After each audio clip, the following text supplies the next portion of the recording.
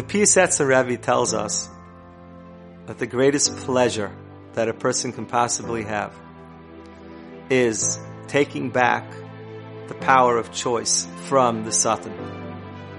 The Satan has us believe that we are not in control of our actions, that he's in control of our actions, that we are zombies just following our desires and our lusts.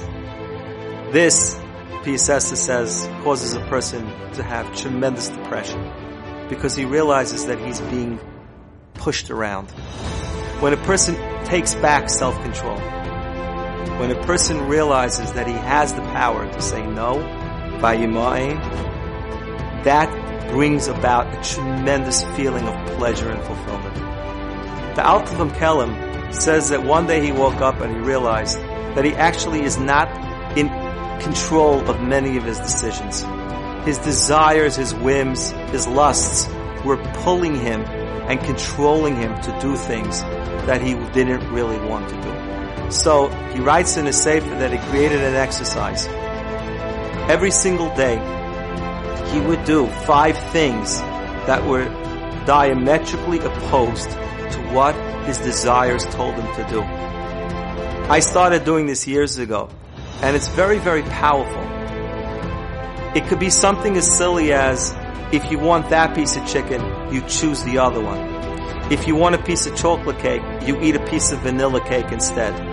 And you're thinking, what's the point of that? The point is that you're proving to yourself that I could choose what I do and what I don't do. What you'll learn is that we think that the greatest pleasures come from the things that we do, when what you'll really find out is that the power to refrain, the power to hold back, the power to say no, actually makes us feel in control.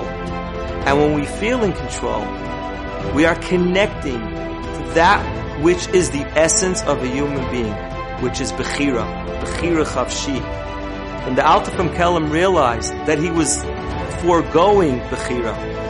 When the Piasetzer tells us that the pleasures of life from choosing not to follow that which is right before us will give us the greatest sense of fulfillment. Try this. You know what it feels like when you turn your head.